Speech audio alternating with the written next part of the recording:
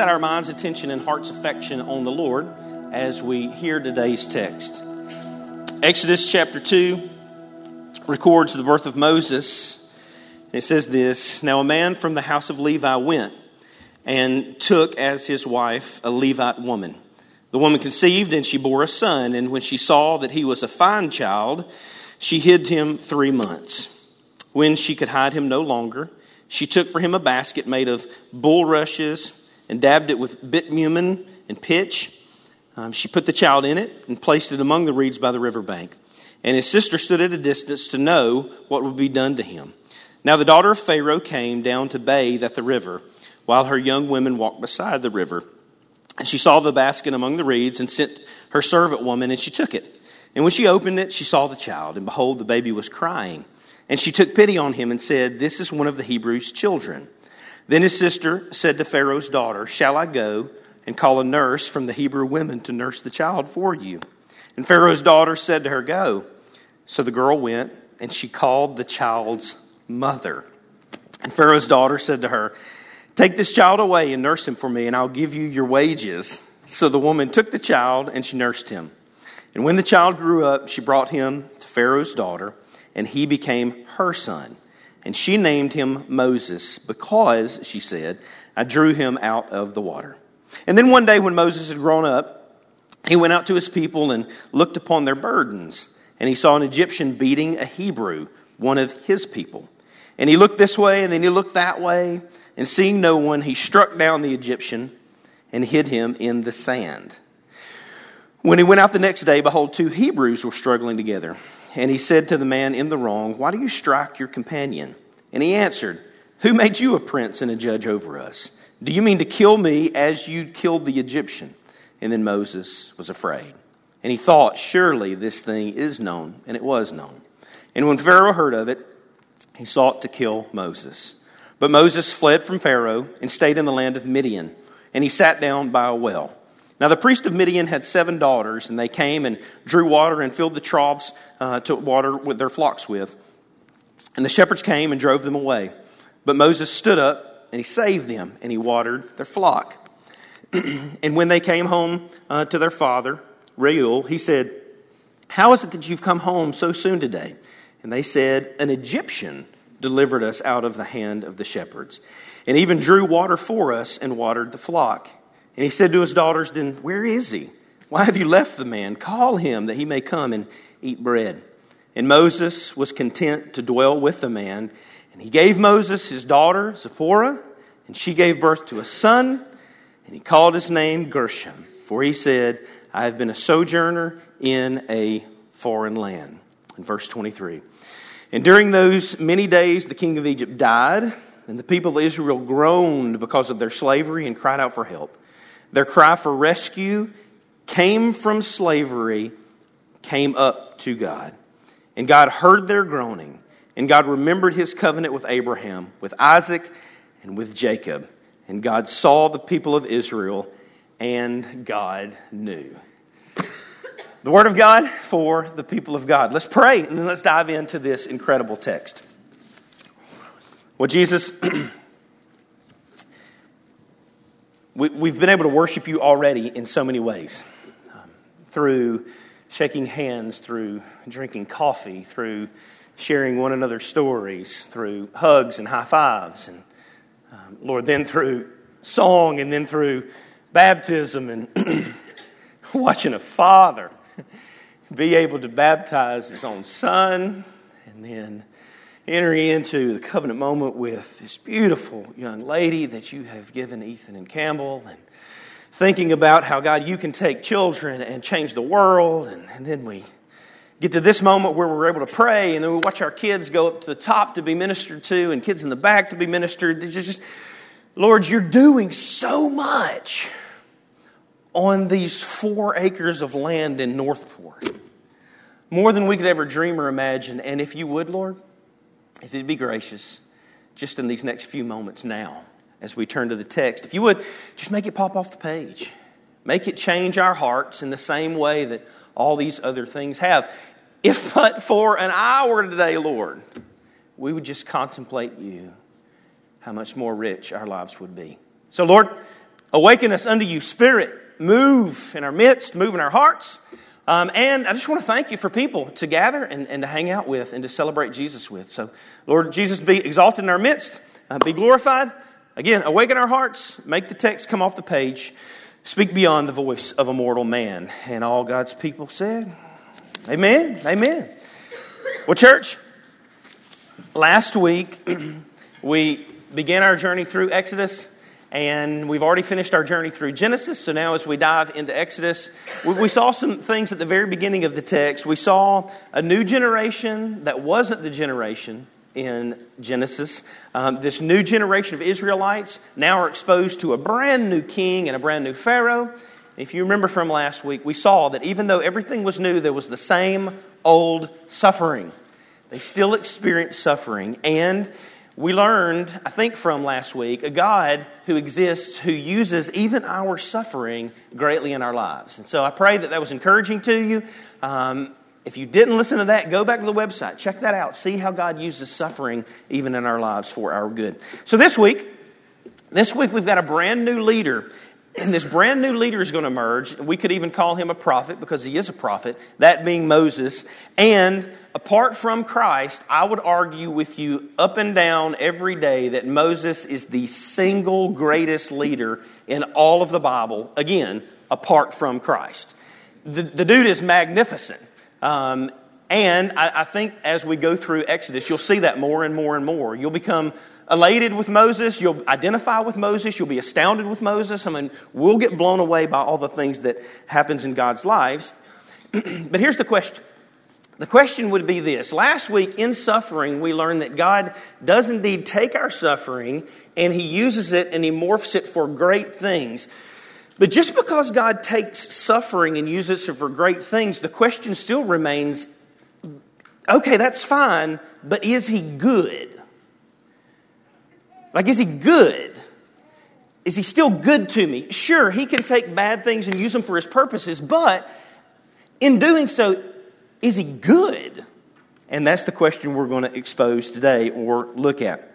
I'm going to ask you a question to kick off our time together. And the question is simply this. Do you genuinely trust God enough to fully place all of your life in His hands? Do you trust Him fully and genuinely in a way in which you can truly put your life in all of His hands? That sounds like an easy question at first, doesn't it? It's a question that we all, if you're here in this room, you probably go, well, of course, absolutely, right? Because it's Jesus-y answer, and, you know, we all were exposed to VBSs, and we want to get the gold star and the lollipop, so we would never say no, right? So our first instinct is go, well, of course I can, but let's kind of flesh that out just a little bit. What do I mean by genuinely trust? And maybe that will help us identify. Trust has been defined as this. You can trust God as just by simply letting go and finish it for me. And letting God. Let go and let God. Well, I'm going to be honest with you, okay?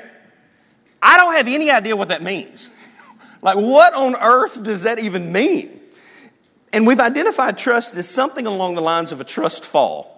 Now, I've just given some of you guys heart attacks because you remember back to training sessions or youth groups or whatever where you did the trust falls. You guys did this, right? The trust falls, you know, where you would start out and you just kind of lean back in somebody's hands and, do you trust me? Yeah. And they'd fall a little bit deeper, boom. And then all of a sudden somebody would go, I'm going to hop up on the bus. And I'm like, I don't trust you that much. I'm not going to fall off a bus and trust you to catch me. But a lot of times we'll think of trust something like that, just kind of let go, let God. I'll just kind of do nothing. And well, here's my problem with that. It's a tad bit nonsensical.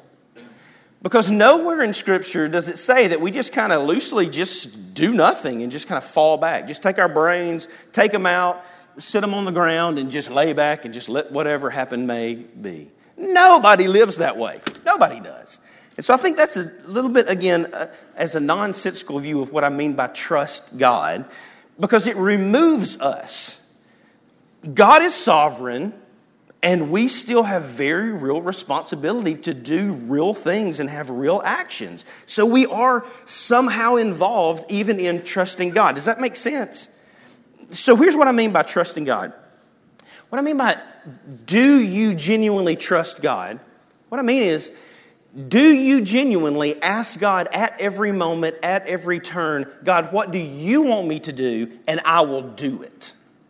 Now that's totally different than just let the chips fall where they may. It's action.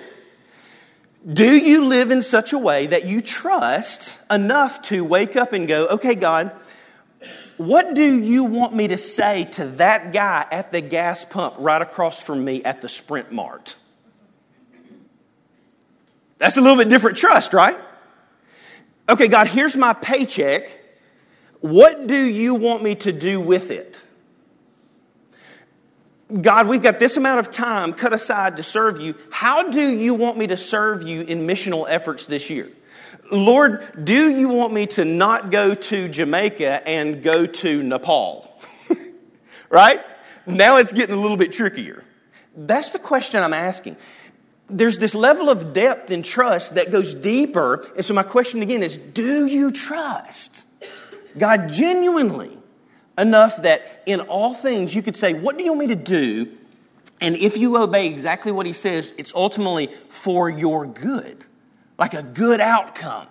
That's the question we're getting at today. It's a little bit harder than just lobbing the words, Lord, I trust you, up into the air, isn't it?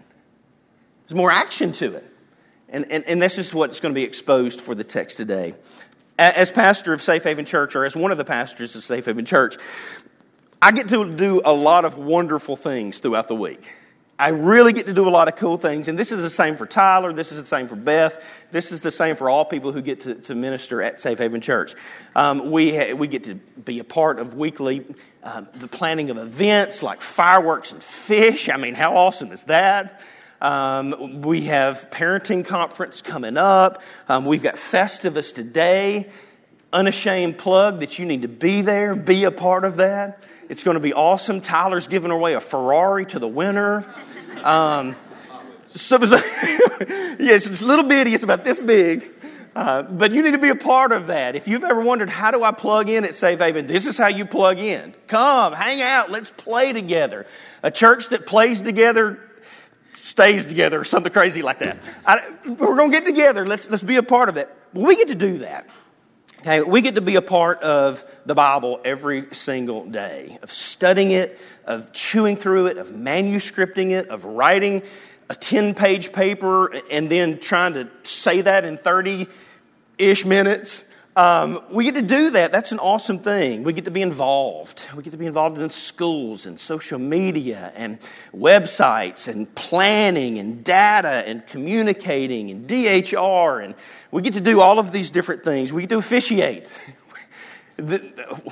We've been a part recently of several funerals, but also several weddings and then babies. And we get to be a part of all of these things. Visitors and deacons and elders and all this stuff that goes on behind the scenes that nobody knows about. We get to be a part of all that. But the coolest thing we get to do is we get to share life.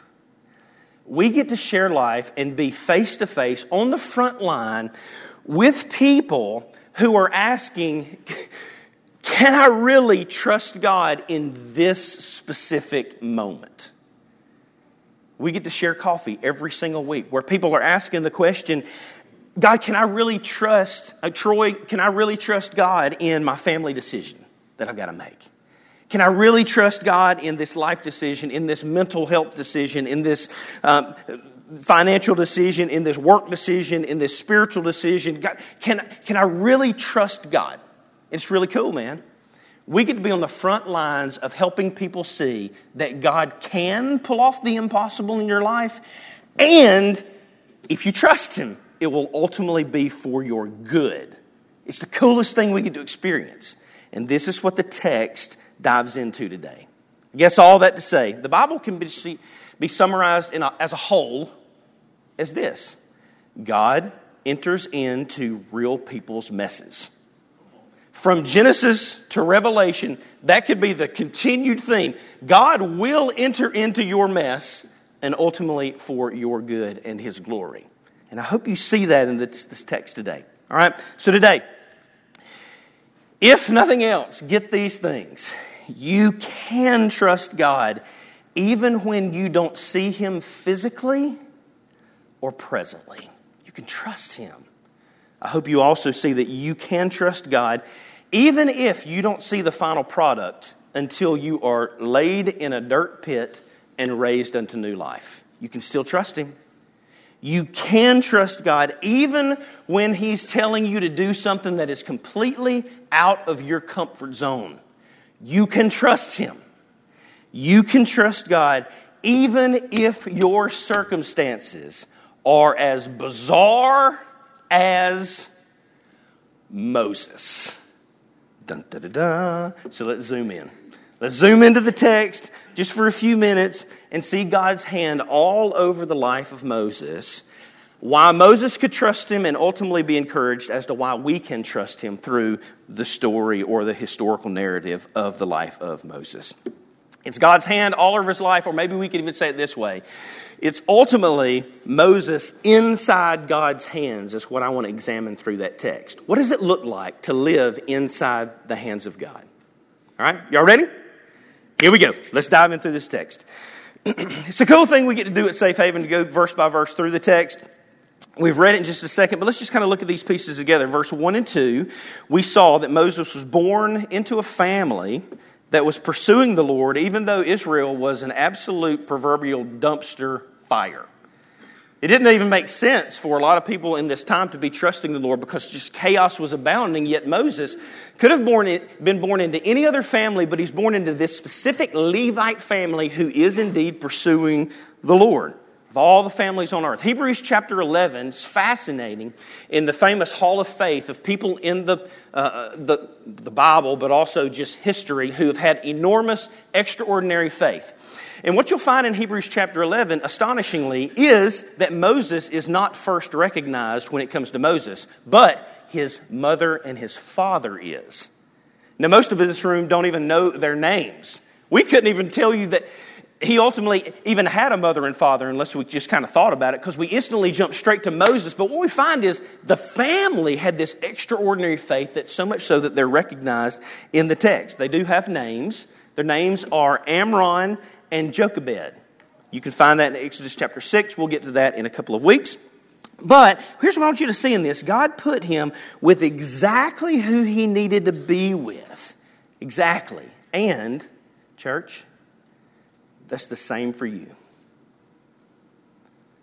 You're put with exactly who you need to be with. Now, for some of y'all, that's a tough statement because you've had really hard lives.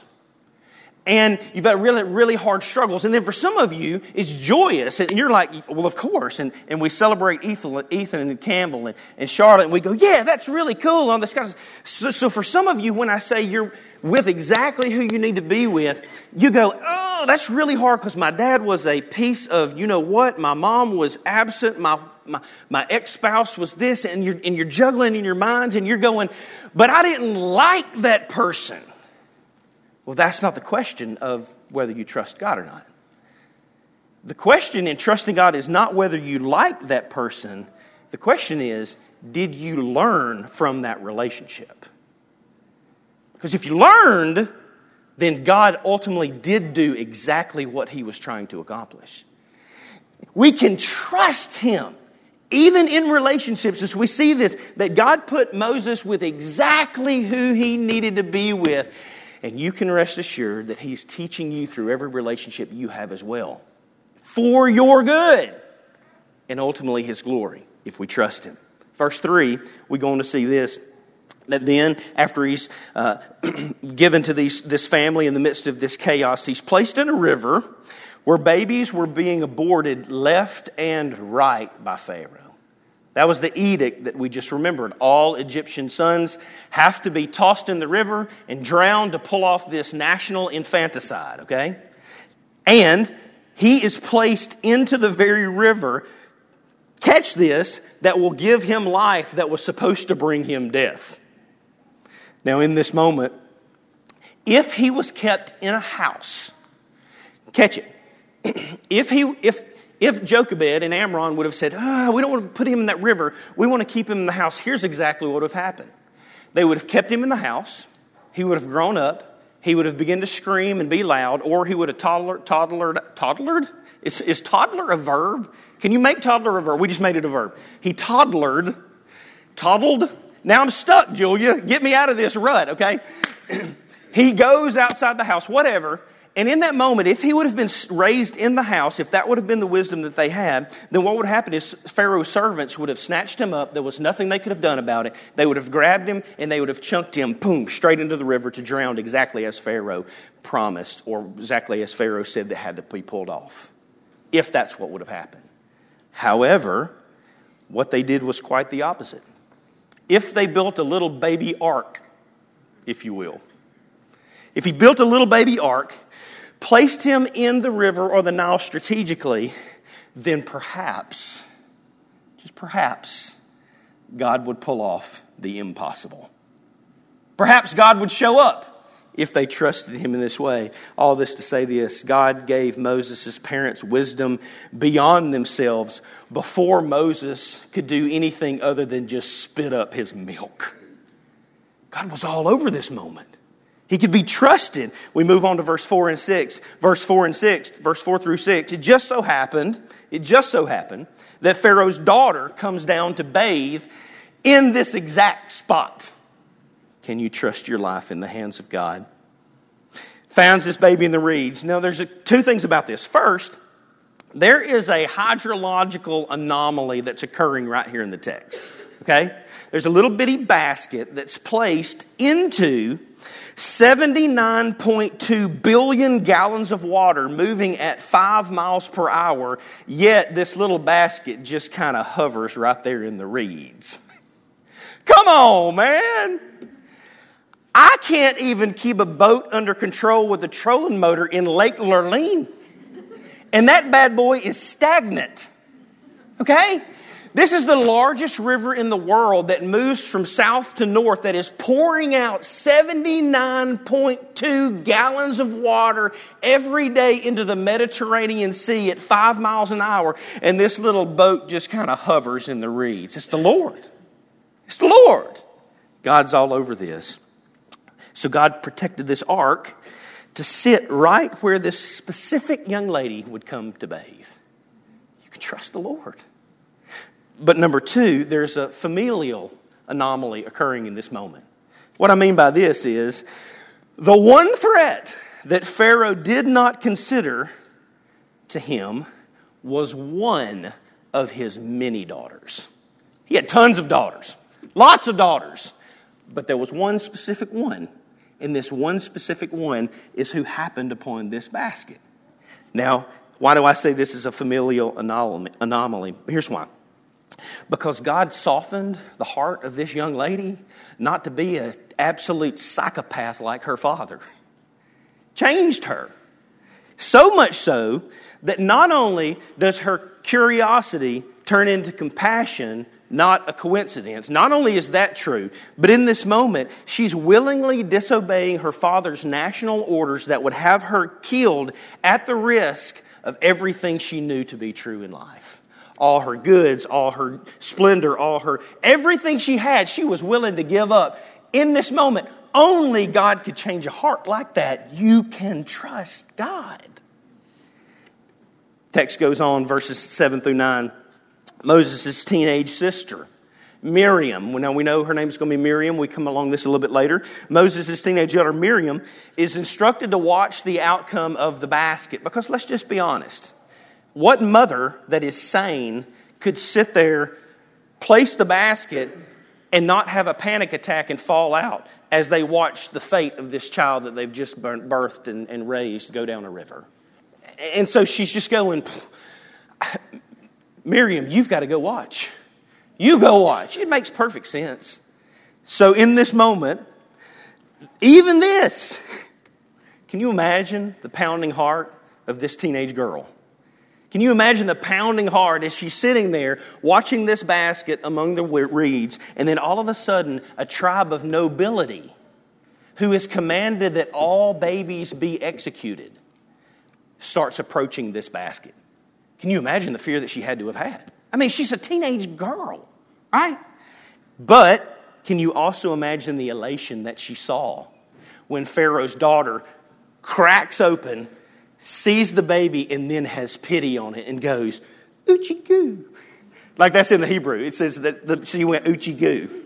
Oochie goo. Can you imagine that?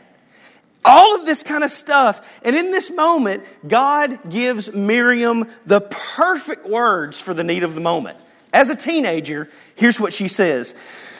"Shall I go and call you a nurse from the Hebrew women to nurse the child for you?" That's the Lord, people. That's the Lord. Let's rewind and then we'll dive into it. Okay. I really struggle in the moment where, like, it's spontaneous conversations. Some of y'all are excellent at it, and I love it. Like, you're so quick-witted and all this kind of stuff. My most fearful moment, or one of the most painful moments that I remember, is one time I got on an airplane, and I was flying from Dallas back to Birmingham, and we had to bypass through Atlanta. Well, Dan Reeves, I don't know if some of you guys remember Dan Reeves, the head football coach. Dan Reeves was sitting right there in the first class, okay? I, obviously not sitting in the first class, was headed straight back to the back of the cabin. But as I walk in, I see the man, and it's Dan Reeves. And I just pause. I was like, this is my moment. Like, this is my moment to shine right here. I don't know if I was trying to get like a coaching position or maybe just to cut the man's grass or something like this. And I sat there and I thought, and all I could come up with was this. I swear to you. I go, "You did good." You did good. And he just kind of looked at me like, "You're a psychopath." All I could come up with was, "You did good." And he looked at me and he looked down and I just bowed my head and just kind of walked off. But in this moment, even the words that come out of Miriam's mouth, "Oh, you like this baby? Can I get a Hebrew woman to come nurse it for you?" That's nuts. That is a nutty statement. Number one, because the answer from a diplomatic standpoint is no. My dad said I've got to kill it. But if God is involved, watch the beauty of this moment. The beauty is she goes, "Yes." And now Moses' life is placed back into the hands of his very own who? Mother. It's the Lord. It's the Lord, church. You can trust Him. And in a comical twist, God even arranges for Moses' mother to raise him and get paid to do it. Right? How many of the women in here will give me a big amen of "you're still waiting on your paycheck"? All right? The lactation paycheck coming to the mail, right? I remember, here we go, off track for sure.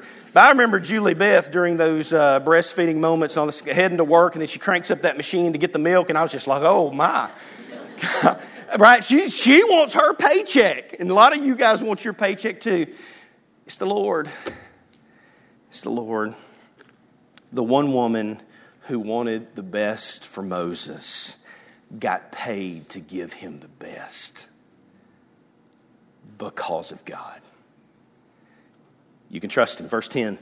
Moses is then raised by his own mom, and she took him back to Pharaoh's daughter, who does name him Moses. And in this, we see that God completed stage one of drawing him out. Drawing him out. That's literally what his name means. That's what the book of Exodus is all about. It's all about the Lord who draws out. And He's going to draw Israel out of slavery into redemption. It's the whole Bible, the drawing out, how God draws out hearts unto Himself. And this ultimately, church, is definitely the gospel. I mean, because Moses is a savior of sorts. He saves the Israel people from an Egyptian Pharaoh who's pressing on them. But He's not the Savior. He's not the Savior. Because that Savior will be born in Bethlehem in a cave, who would free us not from an Egyptian who's trying to press and force slavery upon us, but He's freeing us from the sin that so encapsulates us and holds us down, and He sets us free. It's the gospel even back in Exodus, in Moses' life. God then orchestrates an adoption. An adoption so that Moses would be raised by Egyptian nobility. Now, this definitely defies all odds. This is very important. Here's why I say this. Because the training that he would receive is unparalleled to even that with which Egyptian boys would receive as a part of nobility. Even the Egyptian riffraff didn't get the education that Moses was going to get. Catch that, church. A baby who was supposed to be tossed in for Nile crocodiles, whatever, to consume, was now a part of the Egyptian noble training cohort. That's quite a change of events. In this training, the food that he would eat would be the best in the land, ensuring by God's decree that he would be strong and he would be fit, unlike most people in the country. The education he received would be languages, multiple languages, geometry, astronomy, architecture, medicine, music, law. I love the way that Philip Ryken puts it. He was trained to overthrow Pharaoh right up under Pharaoh's nose. That's the Lord. You see, because as he let them out, no goat herder would have all those things in their arsenal. But God. He had a family connection. And for those of you who know the rest of the story, this ensured his family connection would ensure that he had privileges to walk straight up into the palace, right into the throne room, right before who? Pharaoh. All of it is God. All of it. How incredible this is. And for those of you who don't know what I'm talking about, hang on, that's coming in a couple of weeks. Tyler's going to knock that section right out of the park. All that to say this, God always places lights in dark places perfectly as He chooses. How does that apply to you? Do you fully trust that God has placed you in your workplace on purpose? Do you fully trust that God has placed you in your family on purpose? Do you fully trust that God has placed you at the ballpark on purpose? Do you fully trust that God has placed you at Festivus this afternoon, which you're all coming to, on purpose? Do you fully trust on purpose God is doing specifically things for His glory and ultimately for your good? Do you trust that? You can trust that, church. Let's keep going. Verse 11. We got to wrap it up. Verse 11. 40 years passes. Moses decides to step away from royalty. Surely in that moment, God would no longer use him. It's kind of like Prince Harry walking away. He's like, I've got all these things, but I don't want them. And in this moment, he's going, there's got to be more. Life doesn't terminate with just me being fat and happy and in Egyptian garb, which we know he looked like an Egyptian because later on, they recognized him as an Egyptian, right? But in this moment, Moses goes and he looks at the burdens of his own nation. You remember that? And in that moment, God gives Moses a heart that's strangely pulsed for others and not for himself. That's God. This may be the most profound thing I say all day. If you are in this room and you have a heart that pulses for the Lord, you didn't put that there. The Lord did. And if you can trust Him with your heart that pulses for Him, you can trust Him with your bank account tomorrow. Why would you trust Him for your eternity and not trust Him for Tuesday at 11:30? You can trust Him. And we see this in this text. Moves on to verse 12 through 15.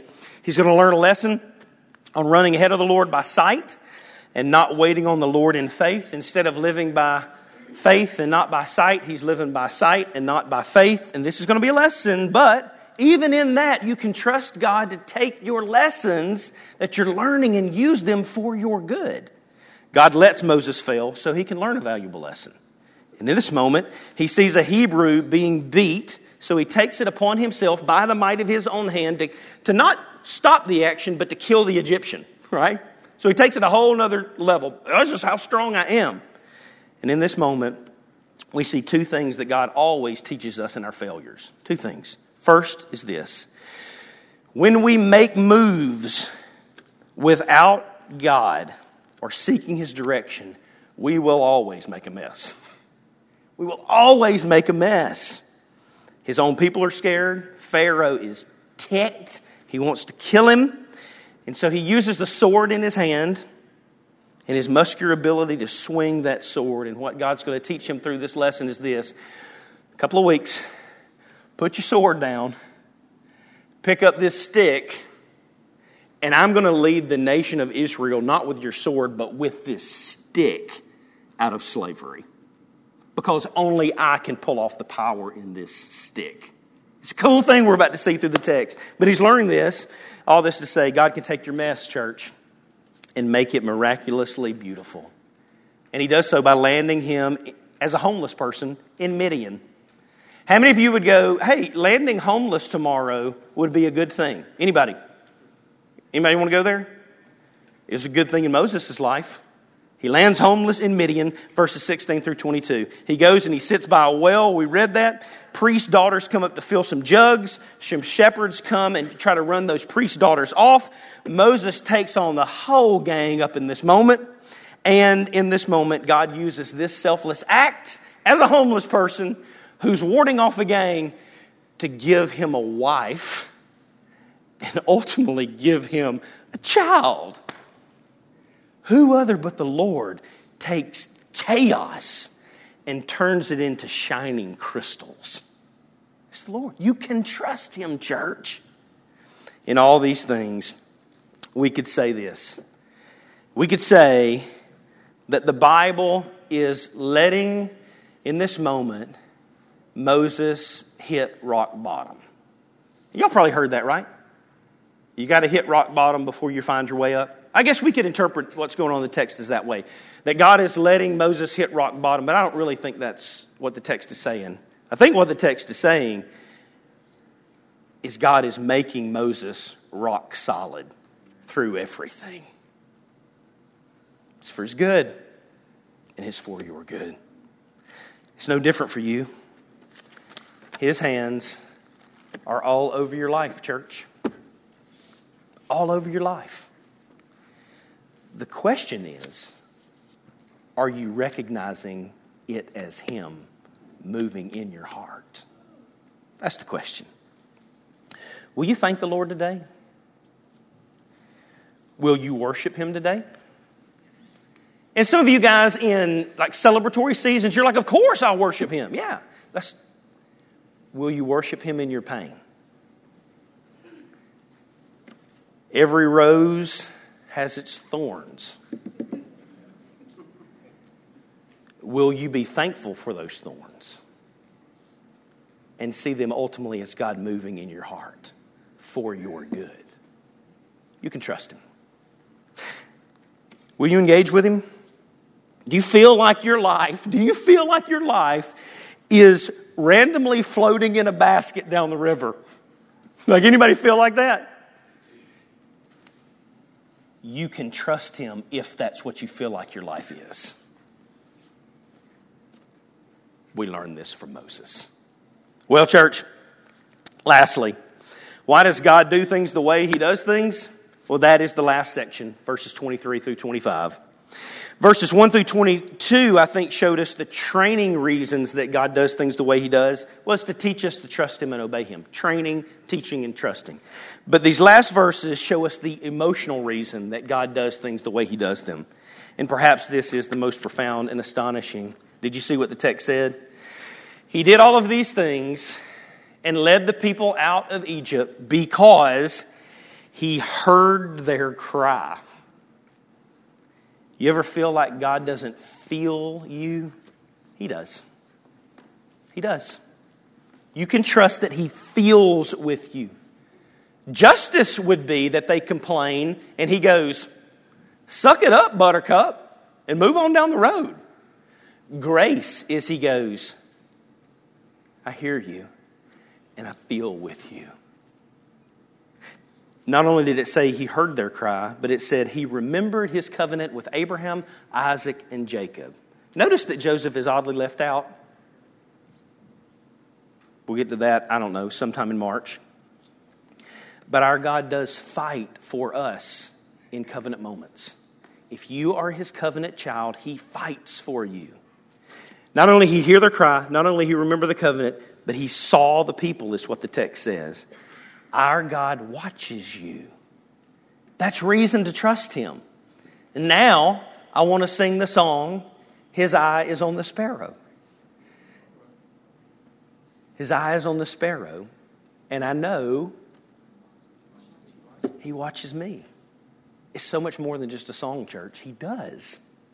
And then finally, the text today ended with, He heard their cry, He remembered, and He saw the people. And finally, it just says this, He knew, period. Well, He knew what? He knew what?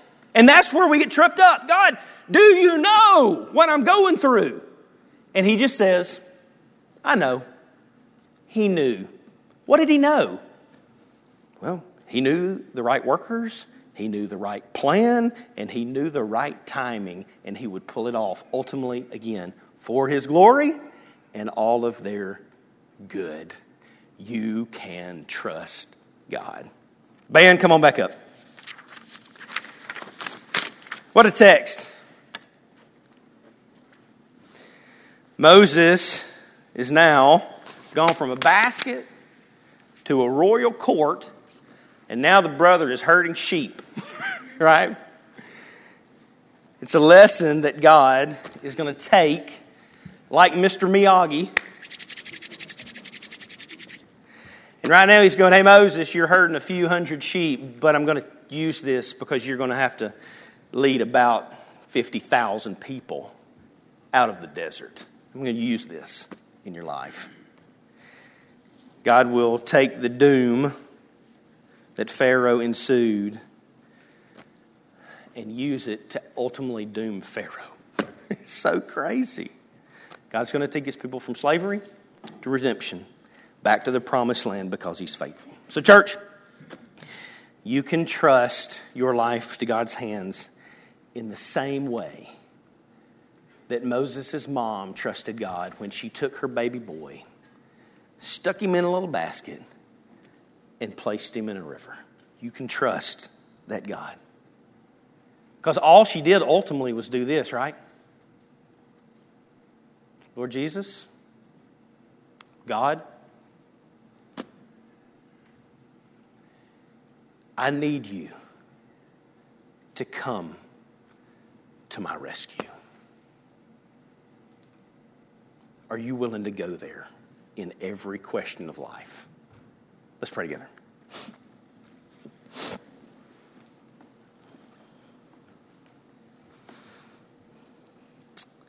I wonder, as the band begins to play, if you'd be willing to just ask God right now, by yourself, okay, God, I can trust you. Test Him. And ask Him, all right, God, what's next? Not, I'm just going to let go and let God. Get that horrible theology out of your brain. But to ask, God, what do you want me to do next? Right now. Tomorrow. All week. And then do it. Would you do that?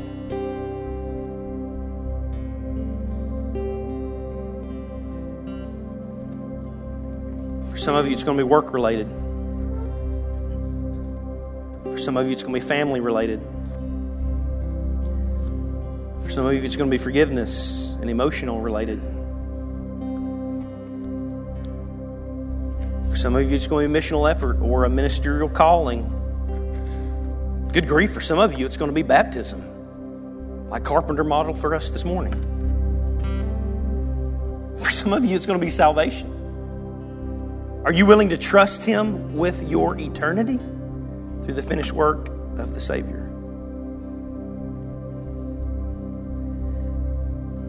For some of you, it's going to be letting go of the bitterness you have against God because things didn't go your way.